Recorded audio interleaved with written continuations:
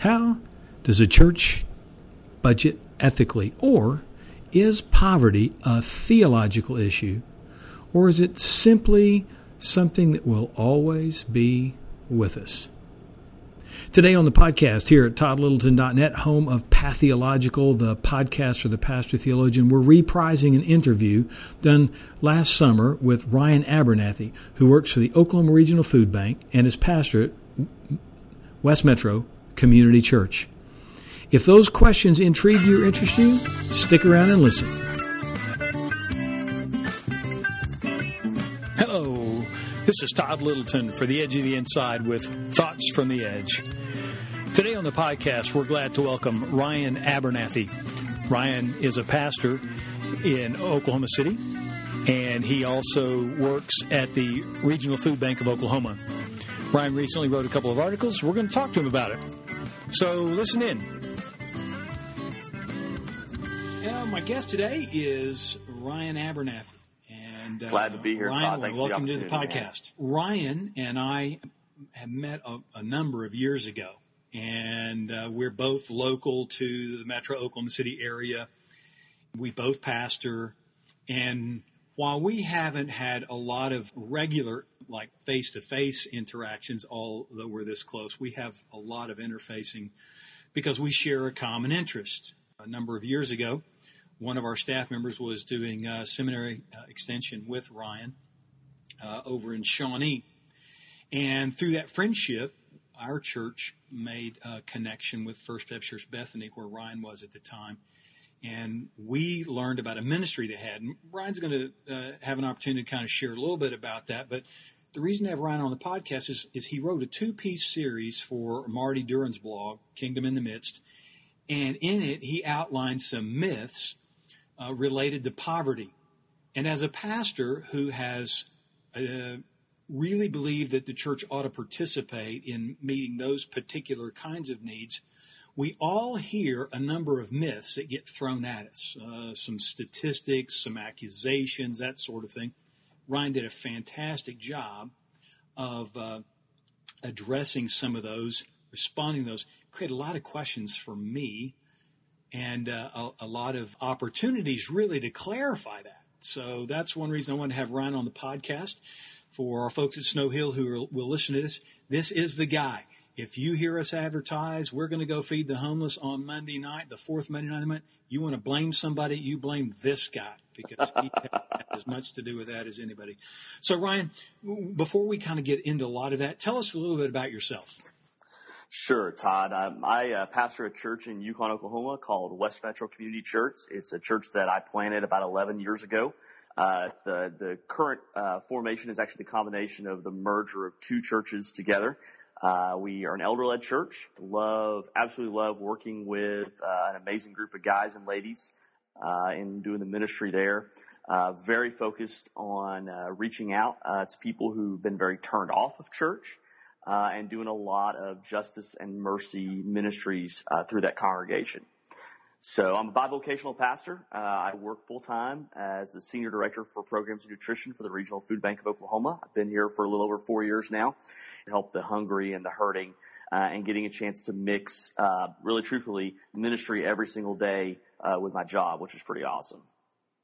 No doubt. And I should add real quickly, Ryan and I share an alma mater. We both went to Oklahoma Baptist University, and recently Ryan was profiled as an alumni of excellence. Did I get that right? Yeah, I think so. Something like that, man. It's yeah, don't be modest now. That's quite an achievement. Most of those guys are like 10 or 15 years older than you who get that. So most of them are, and most anyway. Most of them are a lot more important. As a matter of fact. Well, it's all a matter of perspective. So Ryan, thanks, let's get into this piece, and along the way, if you want to kind of interject some anecdotal things, maybe related to what prompted you all to begin that ministry at First Baptist that is still going on today, just throw that in there. But what I like to do is when Marty entered your post, here's something he wrote. Political campaigns contain promises of welfare reform and cleaning up the system. Quote, we need to make sure taxpayer money isn't going to waste. because heaven knows it would be an abomination to feed kids who never asked to be born, whose mothers would have been castigated had they chosen abortion rather than life. Now, Marty, he really can be pointed, and he did a really good job. But what he played up since we're approaching a really election cycle, now the 15th candidate just announced today on the Republican side of the parade, welfare reform always pops up. And when it does, a lot of these interesting arguments appear, most notably how people are gaming the system. So you actually divide your article up into two parts, and the first is an astounding piece of information, and you address seniors. So tell us a little bit about the reality of how seniors figure into whether you want to focus on the SNAP program or what you do and part of your work there. But tell us some things that people would not expect. Oh man, I think the biggest thing for me was just realizing the number of senior adults who are outliving their retirement. And that's something that I didn't even know. The food bank, I started as the senior feeding coordinator, which means I was working primarily with senior housing authorities and senior centers that are feeding senior adults, generally 1 to 2 meals a week, or providing them a place to live with meals attached or with a kitchenette attached or whatever. And I would talk to these folks, and I'm talking about people a lot of times that are in their 70s and 80s and approaching, in some cases, their late 80s. They didn't expect to live that long. The medical advancements in the United States that have taken place over the last, 15 to 20 years that have extended life, they've hit some of these folks that they really truthfully expected to have been passed on by now, and they've outlived their retirements, they've outlived their pensions, and now they're like, well, my life is still going on, but my financial resources are beginning to dwindle. And, we're not talking about how their lives were going to be spent, how they were going to spend their golden years on the backs of whom this country was built, the greatest generation, the people who fought World War II, the people who fought in Korea. And now, they're looking around going, we're out of money. And all I've really got left is Social Security. And that's not enough to really truthfully be about these positions of the door greeter. And I'll often hear people go, I can go up and be a greeter at Walmart or whatever. But the truth of the matter is a lot of people that are working those jobs are senior adults in their late 70s, early 80s, and they're not working there for something to do, man. They need the income because otherwise baby boomer generation continues to retire and continues to pull into the Social Security pool. That is going to become more of an issue rather than less of an issue in the coming years. So a lot of times when I was out at senior sites, I'm talking to these people, and they, we're distributing some non-perishables, a little bit of protein, generally turkey or ham, some fresh vegetables, and some bread. And I'm looking at folks going, this is going to get me through the end of the month. Because they're going to depend on that additional food resource because they've already exhausted their own personal resources, and all they've really got left to spend money on is medicine. And they're going to have to make a choice between food and medication.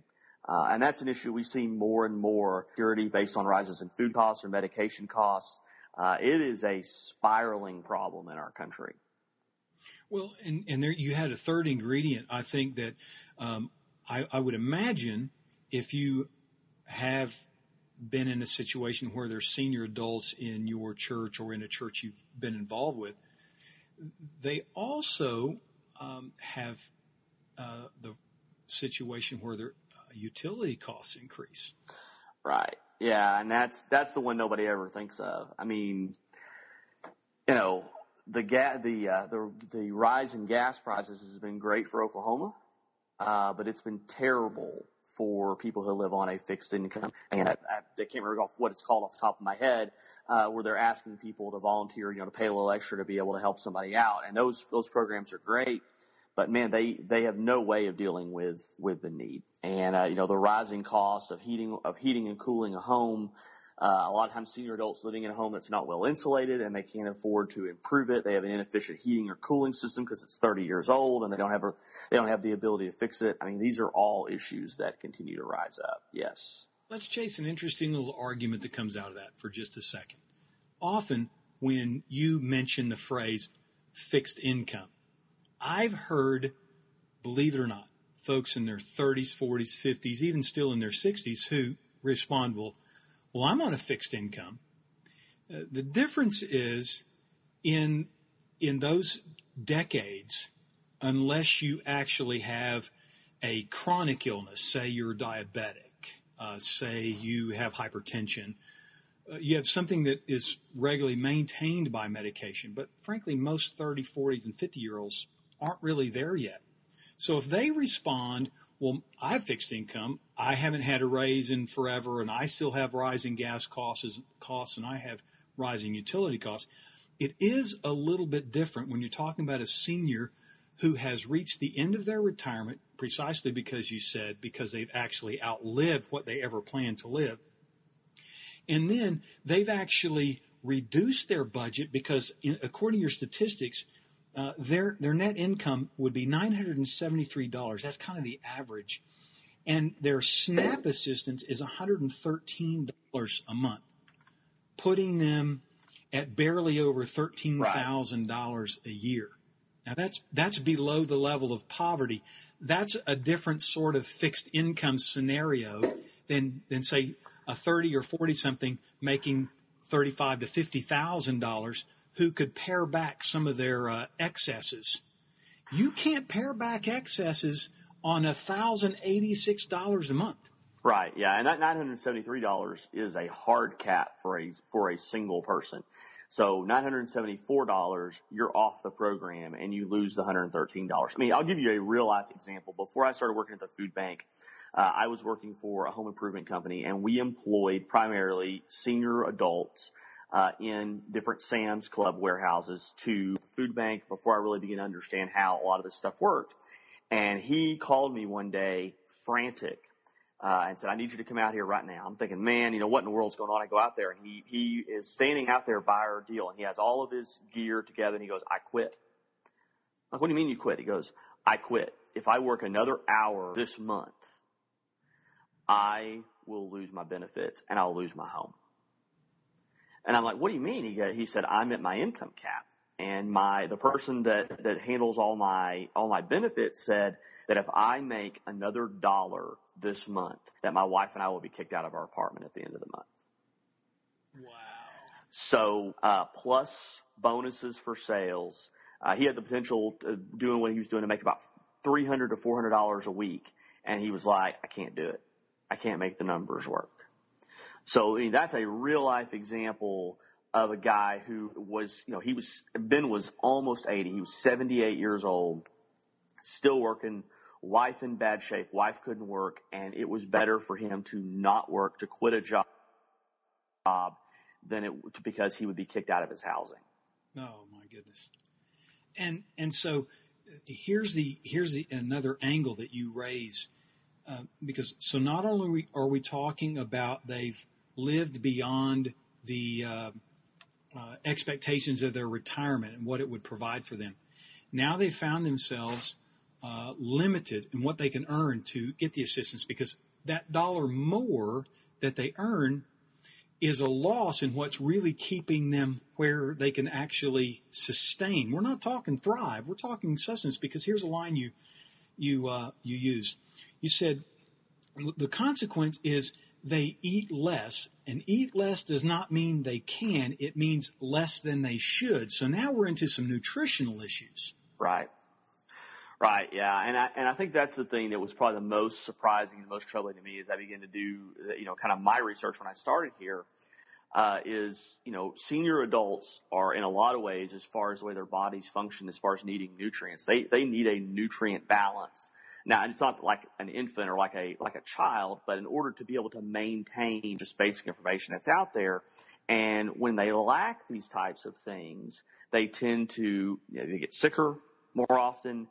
They're more susceptible to debilitating diseases, particularly Alzheimer's. There have been a couple of different studies, and I cited one of them in the article about the connection between poor nutrition and the early onset of dementia, or the faster progression of dementia. So if you stop and think about it, what is the cheaply processed, with large amounts of preservatives in it and high in carbohydrates and low in all of these essential vitamins and nutrients, A, B, D, C, because it costs a lot to get produce. So you have these instances where people are like, well, this is what I've got to survive on. And then the opportunity to get a hold of produce is further compounded by the fact that a lot of senior adults are living where it's very difficult, particularly in Oklahoma, to be able to get to a store that sells produce and then to be able to transport it home because of the additional expense of gasoline, auto insurance, car payment, all that type of stuff. Plus, a lot of senior adults, they become homebound. They're not able to drive anymore. They don't have the faculties, the vision or whatever to be able to drive. We had an incident when we launched a mobile pantry in Lawton. The second time we went down there is as I was phasing out of the program, but I was very excited to get these launched. And we were at this one housing authority in Lawton, and there was a guy that and we were finished up with the distribution for the day, and we're buttoning up and getting ready to go to the next location.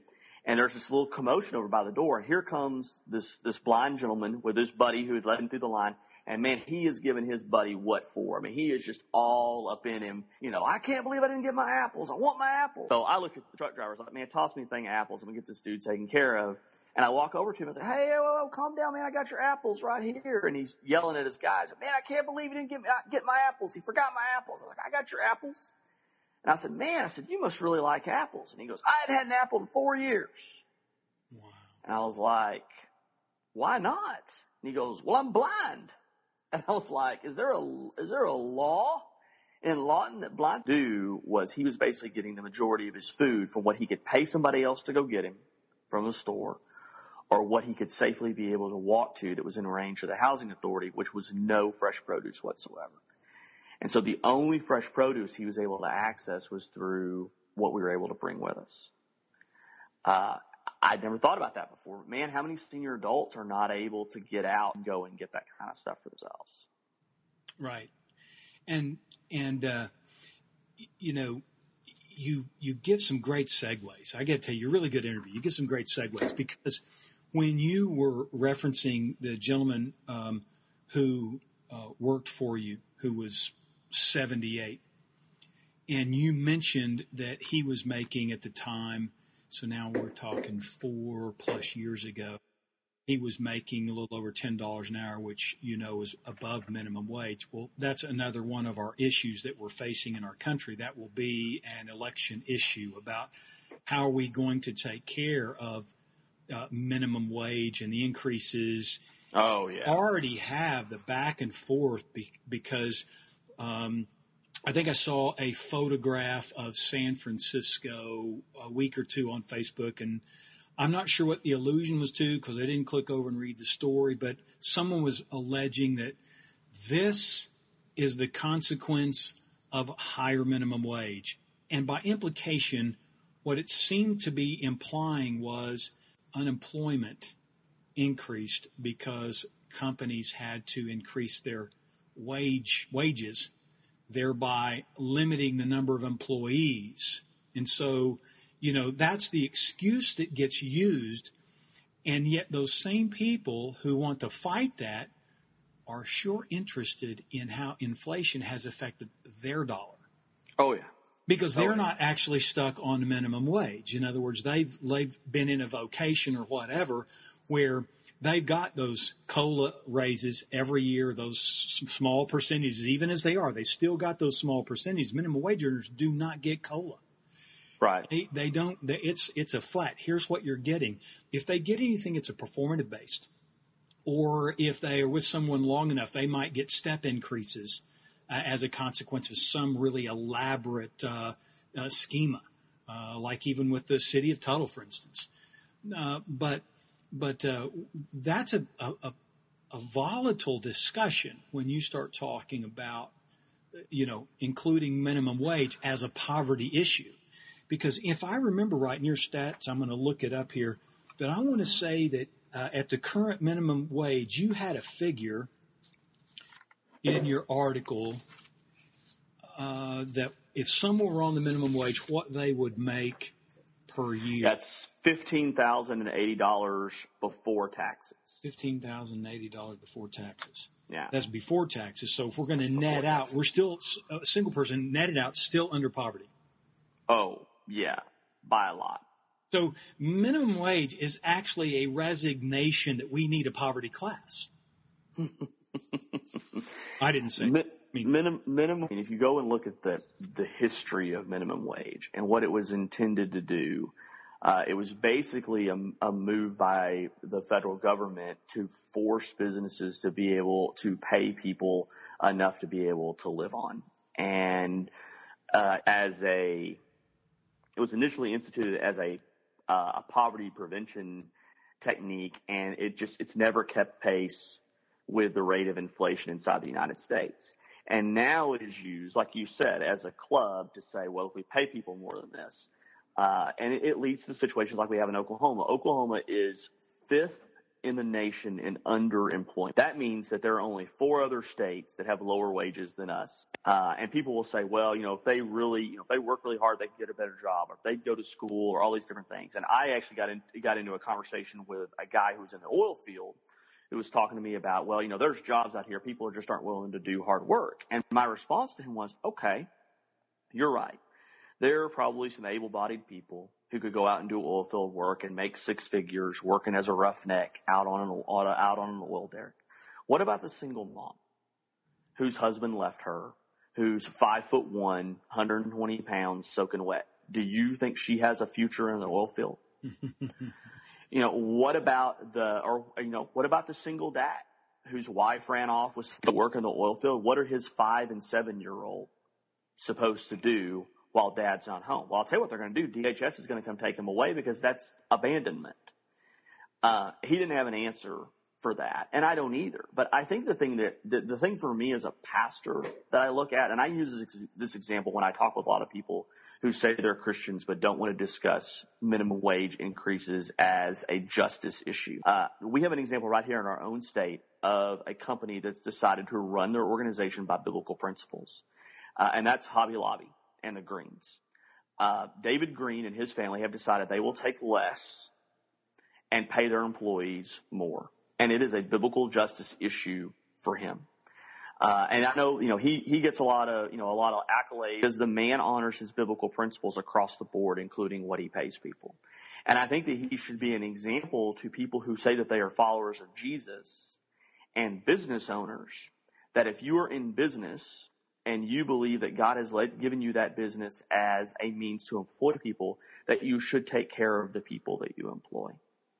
And he has decided to do that. To someone who's not a follower of Christ, I would point to Costco and their employee retention, because they choose to pay their employees so much better, and they do that by having their top level executives take less in compensation. I mean, I'm sorry, man. I'm just a simple dude, but I think that if I can live on $6 million, I can probably 5 cars instead of 4. I may have to forego the trip to Switzerland every year and go every other year, but come on. And, the response to that is, well, people deserve to be able to have as much money as they want. Scripturally, that's not true. Scripturally, we are given our financial resources. We see that as a gift from God, and we are to be stewards. And part of stewarding is giving away what God has given us. Another dude who gets a lot of flack is Rick Warren. Rick Warren gets a ton of flack about, how much money he makes, all this different stuff. Dude's living off 10% of his income. And I know that's a whole lot more money than I make, but how can you get on to do those examples in favor of our current situation? Oh, there's no doubt. In fact, I would probably make an argument that what we witness in this whole minimum wage argument is the reality that late-stage capitalism requires a cheap labor class. So historically, if you look back at the various ethnic groups that served that role, they were the inexpensive labor, the cheap labor. Sometimes we went offshore, think Haiti. We could now look at our own country, and minimum wage is actually served to provide cheap labor so that you get that incredibly ascending curve in terms of where the money is shows up in across our culture. So the whole famed 1% versus the 99%. But you know what happens the minute you start talking about capitalism being critical. Some people who read their Bibles think it is capitalist intensive. Yeah, and as a pastor, I find that troubling because I think the example we have in the New Testament is that the New Testament believers had all their goods in common, and I think a lot of times the argument will get, that's for within the church, but the church was encouraged to do good across all sectors of society. Both love, both economic and, personal investment that the church was known and famed for. I mean, if you go and look at, the time of the plague and the Black Death, one of the reasons why Christians gained such power inside of the empire was because they were the ones who were nursing and taking care of the poor. If you go back and look at that famed Baptist institution of Sunday school started as a poverty alleviation method.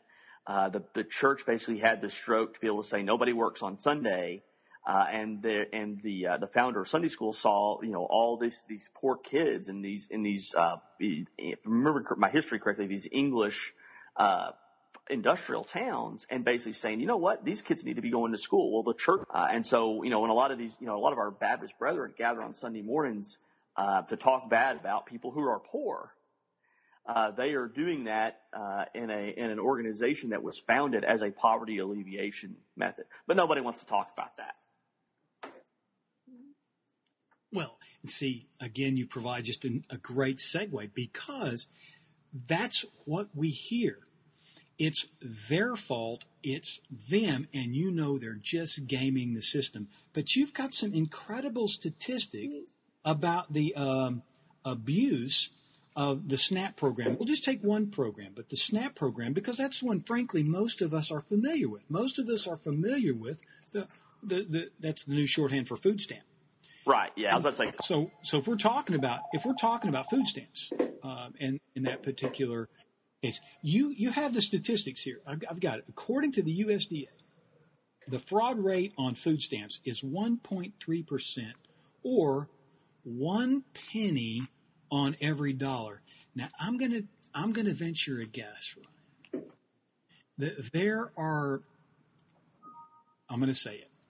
are Christian people in your congregation and mine and across the country who cheat the federal government on their taxes more than a penny on the dollar.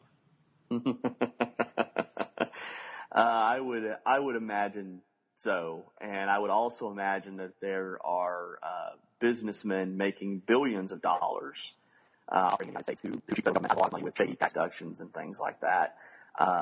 And some of them are caught, and they should be. They should be caught. And in the same way, SNAP sheets should be caught. People who are selling their benefits and who are trafficking in food stamps should be caught and should be prosecuted. But the USDA identified this problem in the 80s, and they've worked for 30 plus years to clean the program up. It is one of the few government programs that is the very model of efficiency. It does exactly what is intended to do, and it really, really does it well. And to be really honest with you, I was a skeptic when I started here. I did not have necessarily the harsh opinions that some of my brethren have, but I also thought that food stamps, were something that was highly abused and that kind of stuff. And I'm Feeding Wisconsin now, which is a statewide hunger relief coalition. But man, David, I went to a couple of presentations he did, and he blew my mind with the statistics about how food stamps and how SNAP works and how efficient it is. And so now when I'm in line behind somebody that's using, an EBT, it's an electronic benefits card, because they don't do the stamps anymore. They do something that looks more akin to a credit card for people to be able to pay for stuff. I know that more than likely the person who's in line in front of me, if they're not a child or not a senior adult, it's probably somebody who is busting their butt to make a living and is having to rely on food stamps for a short period of time to be able to make up a gap. Because most people they're not on food stamps for forever, man. The incredibly offensive terminology that I'm not even going to use that wrong in the 80s to define people who are on SNAP, on food stamps, on welfare, is not only not the case, but it is really, truthfully, it is a racist portrait that needs to be wiped from our lexicon, because that is not true of people who are on SNAP today. It's just not. I mean, the statistics are absolutely staggering about the type of person who is now on food stamps. Well, did I read correctly? You said the average person is on food stamps for 9 months. Yeah, that's according to Bread for the World, which is a Christian poverty relief organization. That was the best statistic that I could find. I have seen in presentations, and I didn't put it in here because I couldn't footnote it, and I wanted to be able to footnote it because typically that's the thing you hear is, 2 years. And that's not people generationally being on food stamps and people saying, they're just waiting until they turn 18 and go down and sign up for their benefit card. That's not the case. And really, truthfully, if there's someone that is in that situation, they've been living in a dire situation for a very, very, very long time. Well, I don't want to trail off too much. I'm going to say, pardon me, that if you find someone who has been on food stamps or in a program for an enduring period of time, part of that is generative from the system in which they actually find themselves. Right. In other words, it has become a socialized sort of way of looking at the world. And so while I know that we like to hold every individual responsible for their decisions, if I grow up seeing that this is how you get along in the world, how you make it, how you have a family, how you provide for that family, and it's learned or it's caught more than it is, how can I be deceptive? How can I be lazy? We evangelical Christians aren't really good with system problems. We really are hard on individual problems. We're not really good about system problems. No, and I think a lot of times because that's something that we don't understand. We don't, particularly in the Anglo church, we don't deal with generational sin very much. In fact, a lot of times I think we kind of dismiss that. A lot of my brothers and sisters that are in our African-American dominated congregations, they can talk to you about generational sin and generational curses. My buddy Mike Keebone from Native American family, that's the deal when he goes and speaks, is the idea of being a curse breaker, being somebody who breaks the curse, breaks the cycle of this familial sin. And poverty a lot of times is the result of a series of generational sin, generational choices that have been made that are outside the control of the child or the family member. And it does stem a lot of times from poor choices that were made, but sometimes it stems from poor choices that were foisted upon them by people outside of their control. The Atlantic did a brilliant article last fall on what they called the title of the article was literally "The Case for Reparations," and it was this. And you may have seen it, man, because I think you probably read that pretty regularly, like I do. It was talking about the reason why that reparations should still be a consideration for former slaves is because of the housing practices that exist in a lot of major committed by someone outside of the community that literally affects people that were born in 2015. I mean, that's crazy. But, there's a reason why Scripture tells us to think that sins will be visited to the 4th, 5th, 6th, even 7th generation. Sin kills, and it has slaughtered poor people in America for generations. Yes, you are correct. So let's do two things with the time we have left. Because if this is really something we need to pay attention to, then there are a couple of things out there that I think are important for our listeners to note. First of all, recently there's been an op-ed piece, I believe it was in Time Magazine, suggesting the end of tax-exempt status for churches. Now, in the course of our conversation, you have actually pointed out to periods of time and illustrations where the church actually was instrumental in the community to help with poverty and illiteracy. You referenced the Christians who actually risked their own welfare to go in during times of plague. And so the argument or the premise in the piece was that the church no longer provides something of value for its community, which actually, according to the author, lay at the root of why the church received tax-exempt status, because nobody else was doing it. But we entered an era, probably post-World War II, and the consequence of kind of a rise in income and a cloister effect, plus a little popularity of a particular eschatological position, that the church shouldn't be involved in those things. But repeatedly in your piece, you have inserted Scripture over and again, pointing out that actually, in a shorthand sort of way, we could say it this way: God is on the side of the poor and the needy.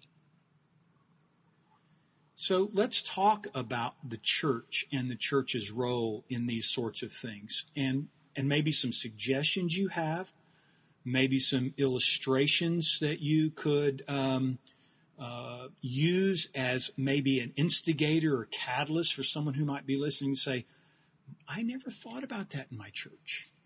What are some things that you could kind of help connect that dot? Because when it comes down to it, in the last little bit we have, you've repeatedly made reference to the Scripture.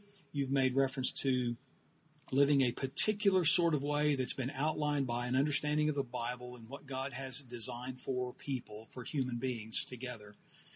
And so the collective church gets together. Okay, so Ryan, give us some illustrations. How could the church be directly involved, contributing to their communities as well? I think there's several things that are involved here. I think one of them is to begin to befriend the poor. So many of our churches are middle class or upper middle class enclaves where people who struggle financially do not feel incredibly welcome. And so I think in a lot of cases, instead of fleeing areas where blight has begun to take root, instead we should sink down deeper roots and begin to open our doors and say, we welcome you here. And not saying we welcome you here so that we can feel sorry for you and feel pity on you, but we welcome you here because this is a place of refuge and a place of safety where your struggles and your difficulties can be met, first and foremost, by people who will love you in the place where you're living, the poverty in the neighborhoods that we inhabit. Is it the result of predatory lending? Is it the result of a downturn in the economy? Is it the result of there not being enough jobs that are available for people to be able to be taken care of? And then we begin to analyze as the church, well, how can we begin to meet these needs? Because there are some immediate needs: food, clothing, shelter. These are immediate needs, and these are things that the church can pretty easily take care of. You know, my little church, man, we run about 100 folks. We run a food pantry that does delivery. We're the only food pantry in Canadian County that actually does delivery. And we're feeding probably 15 to 20 families a month just out of our little deal. And when I say feeding, I mean, we're talking 2 or 3 bags of groceries taken to somebody's doorstep. And I think a lot of times you have to help people take care of their immediate to be able to see the deeper issue. And the deeper issue, is, as far as how each church addresses that is going to be different. In areas where there are jobs that are available, but people don't have the skill set, maybe then a church begins to say, okay, there's jobs here. If a lot of these folks that we're ministering to were trained, then maybe they could begin to take some of these entry-level jobs that would help improve their standard of living. Let's begin a training program inside of our church. Let's partner with a VOTEC. If the issue in your neighborhood is a language barrier, then let's begin to figure out how we can help people to understand the English language better so they can better enter the job market and have more of an opportunity. And then I think further kind of going along with that is, as we do those things, we can't be talking badly or poorly about people who are on government benefits, who are receiving help through food stamps or through TANF, which is temporary aid for needy families, or who are on Sooner Care here in Oklahoma, which is kind of our Medicare for our state insurance for people who do not have insurance. Instead of talking poorly about those folks, encourage those people who are on those programs. Hey, you're only on here for a season. We're going to work with you and help you where you can earn and take care of your own money, and restoring some pride and dignity to people who are in poverty.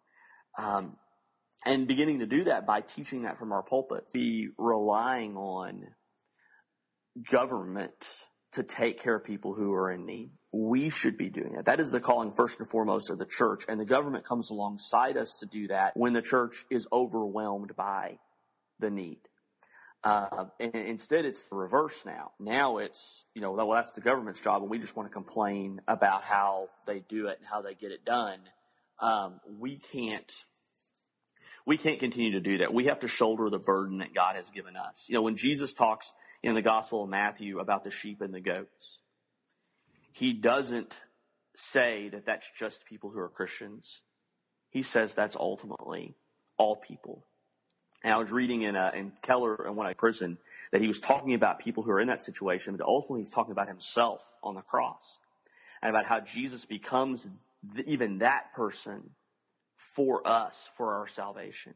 And so it seems to me that if we follow a homeless, poor, crucified, imprisoned Jesus, and that's who our Savior is, that why in the world would we look at somebody who's in a similar situation now and not think that he wasn't talking about us ministering to that person and doing everything we can inside of our church, not to, to quote Chandler, to send kids to double-decker basketball courts and trips to outer space, but instead to... No, that's a spot on. And what I like is not only are you speaking to us from within kind of an organization whose aim and goal is as a nonprofit to help feed America, and particularly here in Oklahoma, those who have need, but you speak to this from the perspective of a pastor, of a minister who has a long history of really having a passion. So I think it'd be good if we closed with the story you told me, how you really got started, what really ignited that. Because there's always seems to be, when someone captures a vision, there always seems to be a moment where whether it's an idealism that experiences a trauma or it's a moment of startling reality, something generally happens to say, something lit a fire, something motivated. So tell that story. Yeah, and I'll go back even a little bit further than I was going earlier because I want to give some credit to where credit is due. When I was in student ministry at First Baptist Church in Bethany, we really wanted to involve our students doing more out in the field type mission trips. And my buddy Steve Bullard, one of my accountability partners, one of my best friends in the whole world, told me about this place in San Antonio, Texas called Alamo City Christian Fellowship. And he said, man, Abs, you got to go down there. You gotta meet these guys. You would love this dude named Jim O'Neill, who's our missions pastor down there. So I get on the phone with Jim, and he says, yeah, we'd love to have your group come down, but we have a requirement. So I convinced my pastor to let me fly down to San Antonio, spend 3 days on the church's dime with Jim and with his crew. And man, it was the most eye-opening experience. This church was literally involved in at least a dozen different benevolence ministries in San Antonio. They had a food pantry. They had a ministry that took food to homeless camps. They partnered with multiple different ecumenical organizations across the city of San Antonio. They were embedded with the poor, and the poor came to this church.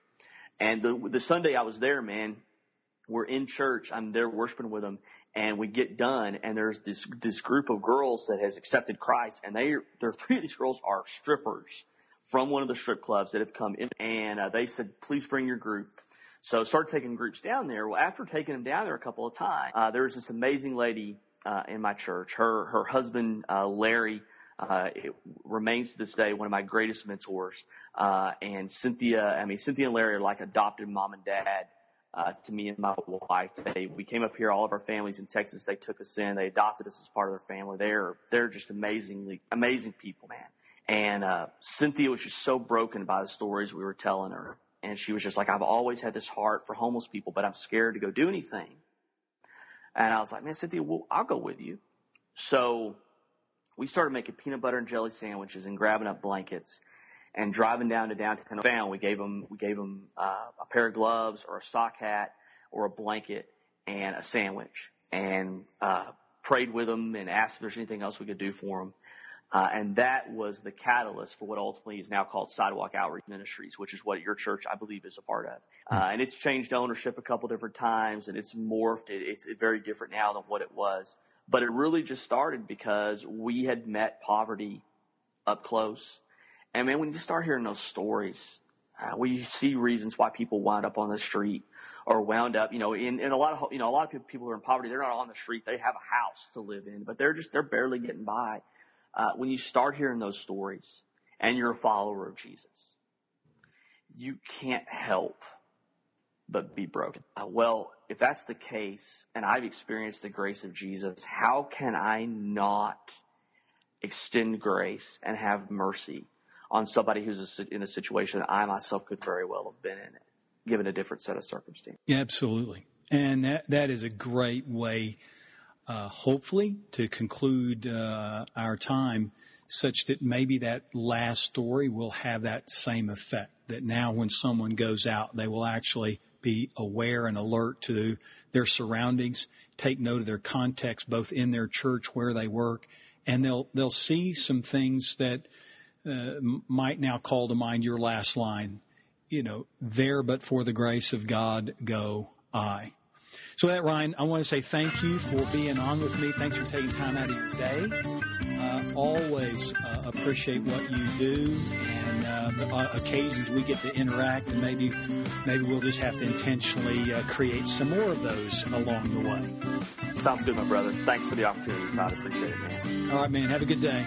You do the same, brother. Talk to you later. Hey, thanks for listening. And remember to share the podcast. Subscribe on Stitcher. Subscribe on iTunes. And if these podcasts are helpful to you, remember to share with your friends.